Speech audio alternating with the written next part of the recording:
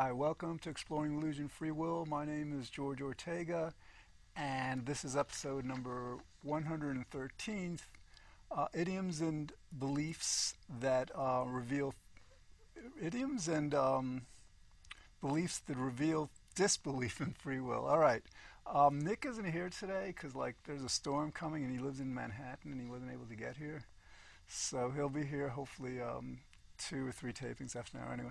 All right, let's start. When we say we have a free will, we mean that everything is up to us. Nothing that's not in our control is making us do whatever we do. The reality is that nothing is up to us, because everything has a cause, and there's a cause to all of our decisions. That means the causes regress back to before we were born. So what happens before we were born is making us do what we do now. Another way of understanding it is that we have a conscious mind, and our conscious mind is pretty much just aware of what's happening momentarily. And by definition, it doesn't have access to the unconscious mind. We can't consciously sift through the unconscious. That's kind of why they call it the unconscious. And so because of that, that means all of our memories, data, everything we base our decisions on is in the unconscious because again, our consciousness is just momentary awareness. So so because of that, if all the data that we're basing a decision on is in our unconscious, then all of our decisions have to be at the level of the unconscious, because that's the only part of our mind that can access the data. All right. Anyway, and the reason this show is important, it's because the world is completely deluded about who we are as people. The first fundamental fact of existence, human existence, is we exist. The second fundamental fact is we do things. We think things and say things and all that. And if we get this second fundamental fact completely wrong, it's no wonder why the world has as many problems as it has.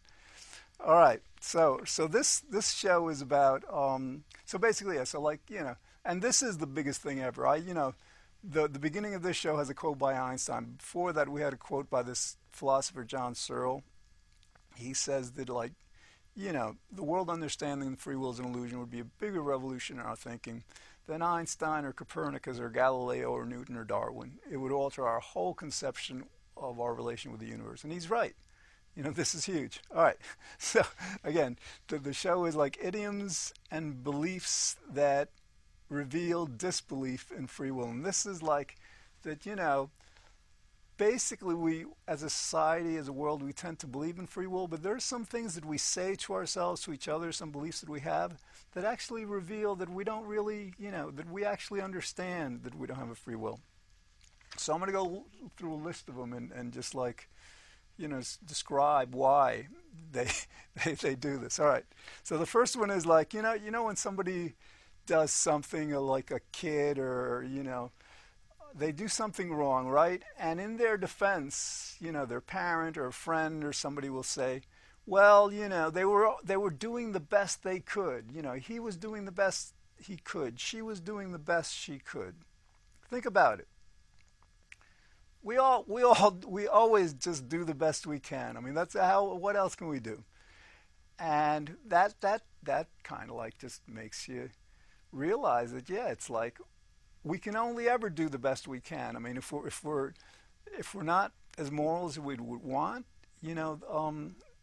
it's not up to us.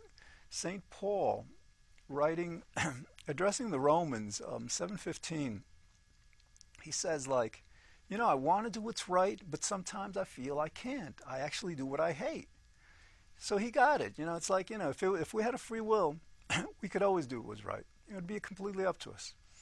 Okay.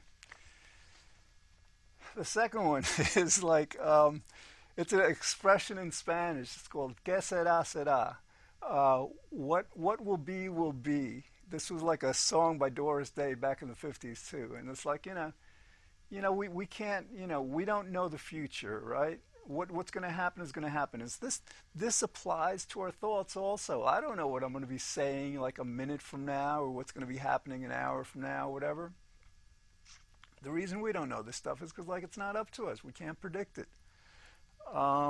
This relates to like, I think in the song it says, what will I do? Will I be rich? Whatever. And we can't decide these things. I mean, we make efforts that are actually predetermined for us anyhow. But the future is really just like the future is not ours to see. Okay. There's a Yiddish expression that says, "Man plans and God laughs." And this is another, like in Judaism.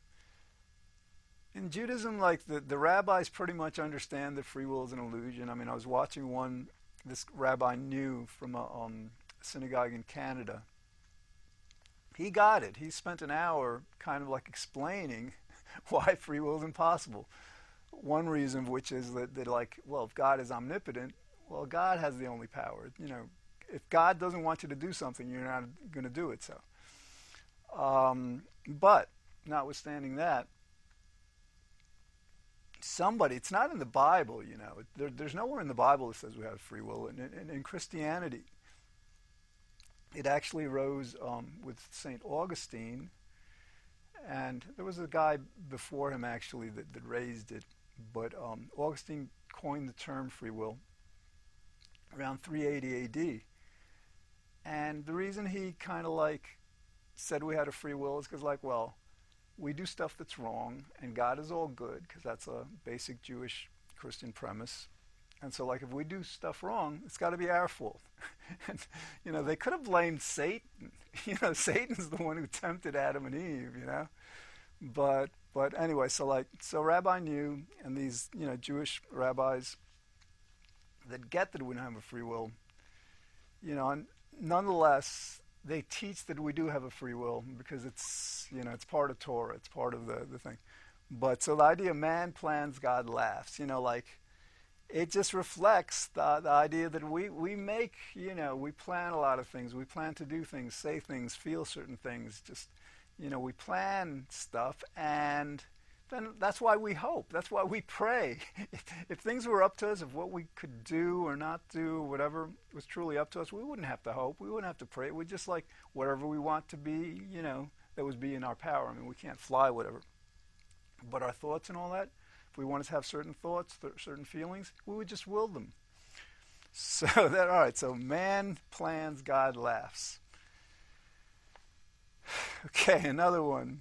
He was born that way. This I guess applies to when people do things wrong also, explaining different idiosyncrasies that we have, different characteristics, actually it also applies to athletes sometimes, they have this natural talent, and it's natural. It's like, they were born that way. They just, a lot of times you develop athletic ability or, musical ability or whatever. But a lot of times there's an inborn talent. And so, yeah, whenever we say, I was born that way, people were born that way. We don't decide, at least to the best of our knowledge, we don't decide how we're going to be born, what characteristics we're going to have, where we're going to live, who's going to raise us, all this stuff. And especially we don't decide our genetics. Genetics kind of like accounts for about 50% of our personality.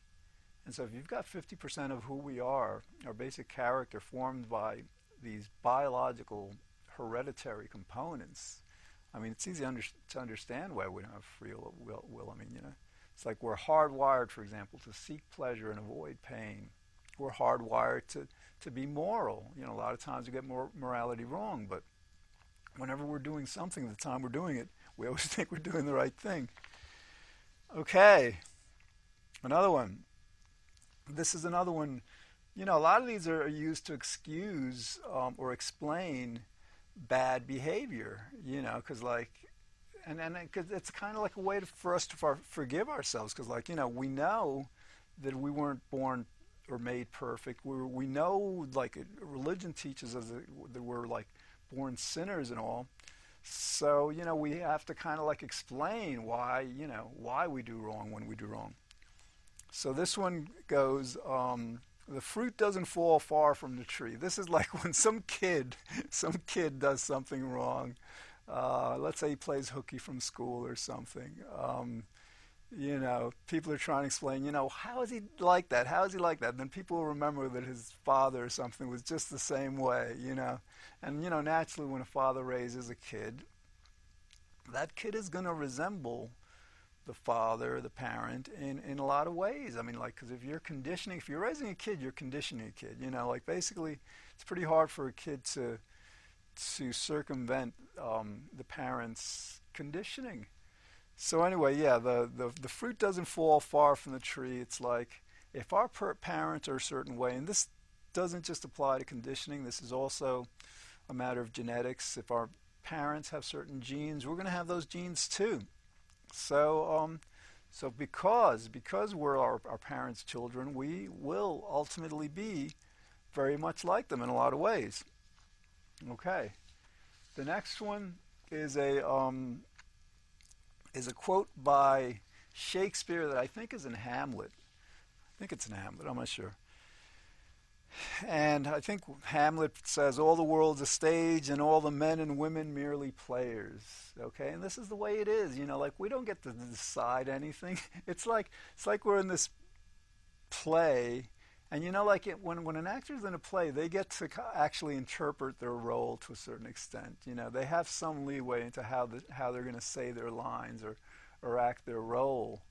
But in this play that we call reality or life, absolutely nothing is up to us. I mean, every single minute movement we make, every syllable we say, every thought we have, every expression we make is completely determined. Nothing is up to us. And again, the reason for that is that like everything has a cause.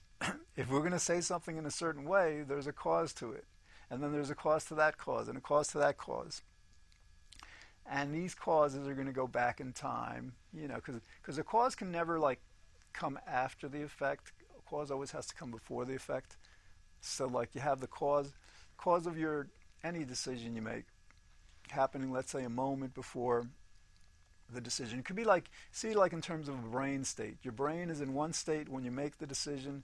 It was in a different state when, before the decision. It was a different state the moment before that, and moment by moment you can carry this chain of cause and effect. And ultimately, this chain of cause and effect, it doesn't stop. I mean, it goes back to before you were born, before the plant was created. I mean, when it comes to the Big Bang, we have to acknowledge we don't know what happened before the Big Bang, but like we know that everything that's happening today in 2013 was the direct causal result of the Big Bang, the Big Bang event that created the universe. Okay, so all the world's a stage. Another expression we use sometimes is, she couldn't help herself. This is another, these are all just like ways of saying the same thing.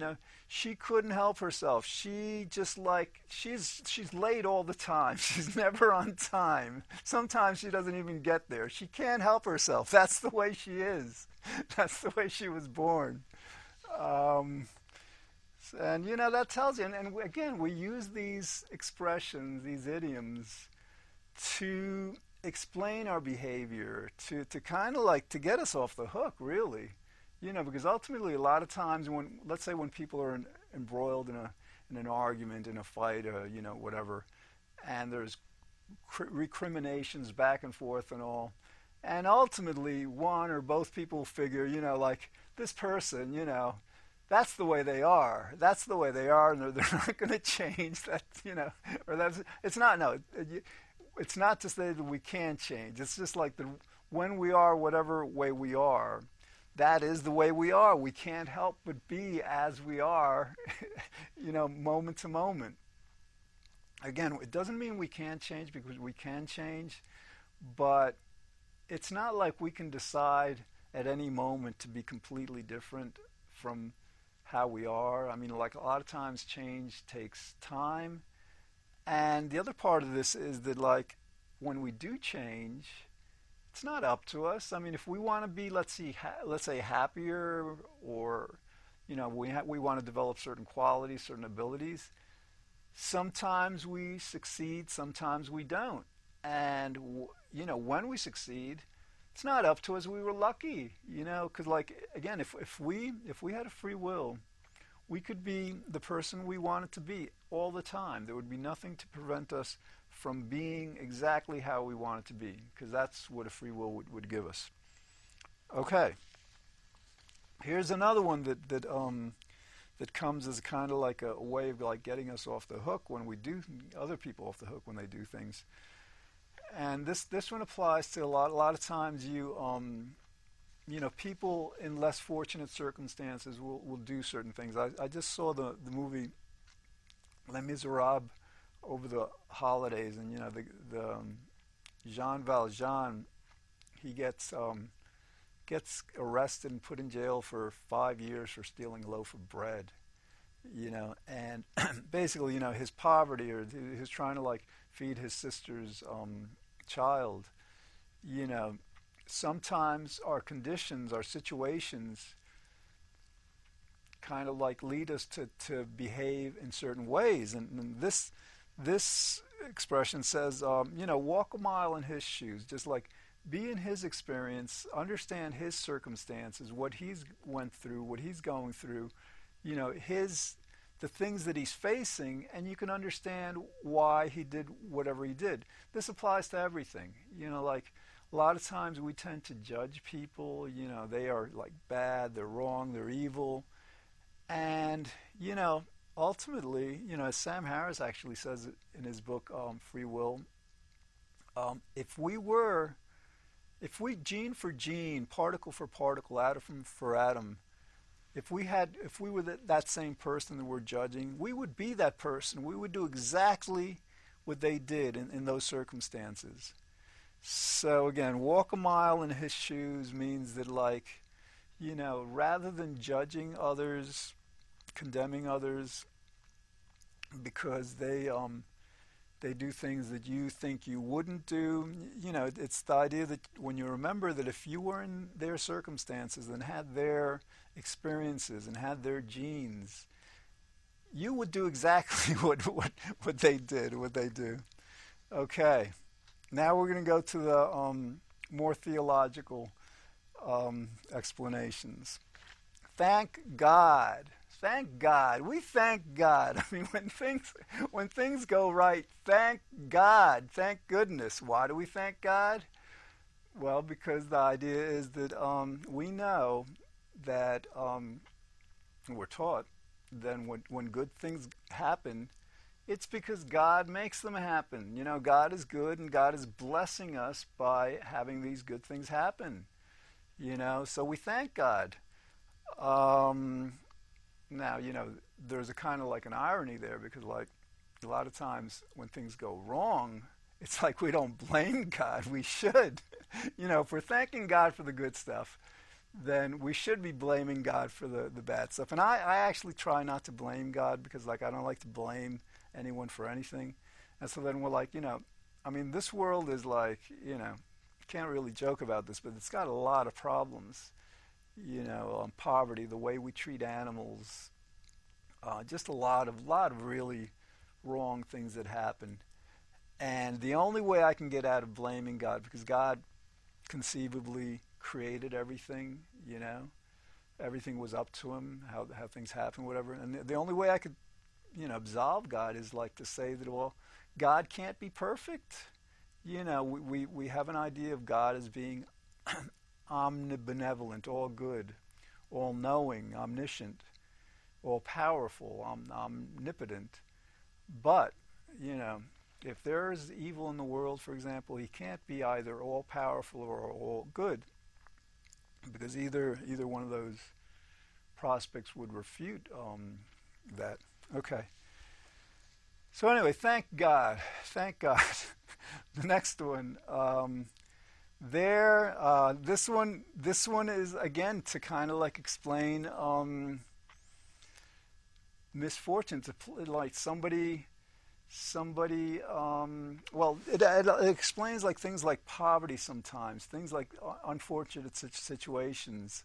A lot of times we'll tend to kind of like condemn or criticize a person for being in a certain situation. And this expression kind of like shows that, we kind of intuitively understand that their circumstance isn't up to them. The expression is, there but for the grace of God go I. We realize, if we were, this is the same as like walk a mile in a man's shoes. If we were in a certain situation based, facing the circumstances that others face, we would, in this case, a lot of times it's about doing something that's wrong or being in unfortunate circumstances. But, there but for the grace of God go I. I mean, whenever we do good, our fortunate circumstances aren't up to us. We're lucky. We're simply lucky. And that's important because to the extent that we understand that we're lucky when things go well, we don't become arrogant. We don't become boastful. We don't think we're better than others, because arrogance is it's such a hateful trait. It's like, people thinking they're better than other people. You can't think that thought without believing in free will, because when you don't believe in free will, you understand that, like, all right, some people are faster at running, some people are better at music, some people can talk better, some people can sing better, some people can, do math better, whatever. But we don't get to choose any of that. It's like, again, we're like puppets. We're like, remember when you were a little kid? You're playing with like soldiers, or if you're a woman, girl, playing with like dolls, Ken and Barbie and stuff, and you made these little characters, do whatever they did. That's what we are. We're the little characters, and God is just playing. And I don't know why he does this. I guess like being God.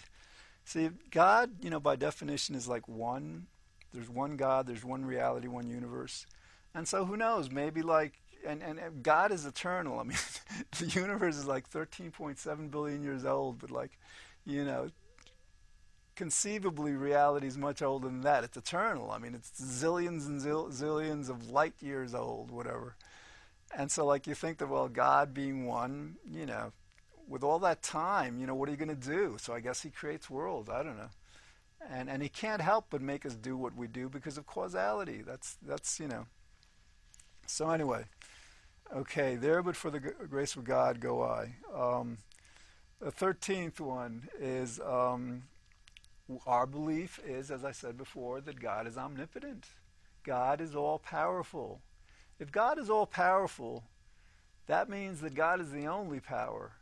And some people say, well, God's all-powerful, so he can do whatever he wants, and that means he can grant us the free will to override his power.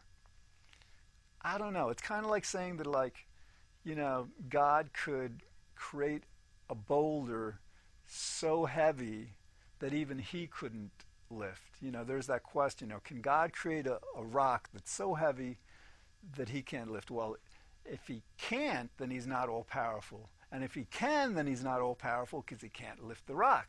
So that's, and this is kind of like explains the paradox, the incongruity, I guess, of the concept of all power or whatever. But anyway, our belief is like God is all-powerful. And in a certain sense it's true because, like,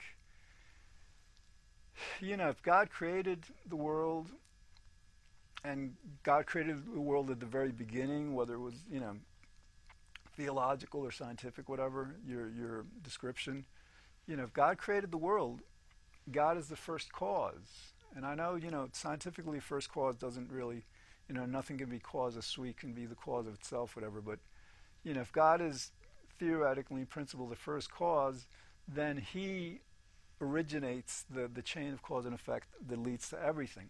Okay, so God is all-powerful. We're running out of time. Got one more. God is omniscient. Okay, this, like, we that's one of our beliefs. We hold that God knows everything. Now think about this. If God knew 1 billion years ago what is going to happen today, and he had to, because that's part of knowing everything, you can't do what God didn't know you were going to do. And if God knew you were going to do what you're doing today, it's not up to you, because God already knew 1 billion years ago what you were going to do. And if he couldn't have known 1 billion years ago what you were going to do unless he made it happen, because you weren't around 1 billion years ago. Some people say, well, you can decide on your own that God just knows or he doesn't control. It doesn't make sense, If God knows that you're going to be in a certain way, if you're going to do a certain thing, think a certain thing, whatever, you can't but do what God knows. Okay, so this is the list. So this is pretty good. Idioms and beliefs that reveal disbelief in free will. So ideas like, we ostensibly, as a world, hold on to this belief that we have free will because it makes us feel good. And this isn't up to us either, This delusion of free will, we didn't choose it, And now, for whatever reason, the universe is causing us to overcome it. We're not choosing that either freely. But this, again, this show shows that that while we, hold this belief in free will, a lot of our expressions that deal with forgiveness, deal with compassion, deal with understanding, deal with getting along as a society with other people and all, just understand that no, we're just like, we are compelled by forces beyond our control. We can't be who we want to be, do what we want to do, all that. All right, well, I hope you enjoyed this show. This show is on every Thursday here in White Plains, 9 o'clock, every Wednesday here in White Plains, 7:30. It's on a lot in Manhattan on Wednesdays at 11 o'clock on Manhattan's MNN, Channel 56 Time Warner. And then we've got a meetup that meets in Manhattan the first week of every month, every first Saturday. And I just started another meetup here in White Plains. It's called Outgrowing the Free Will Fairy Tale. All right, so that's all we have time for. And check out the website, Exploring the Illusion of Free Will, causalconsciousness.com. That's all we have time for. I'll see you again next time on Exploring the Illusion of Free Will. Thanks for watching.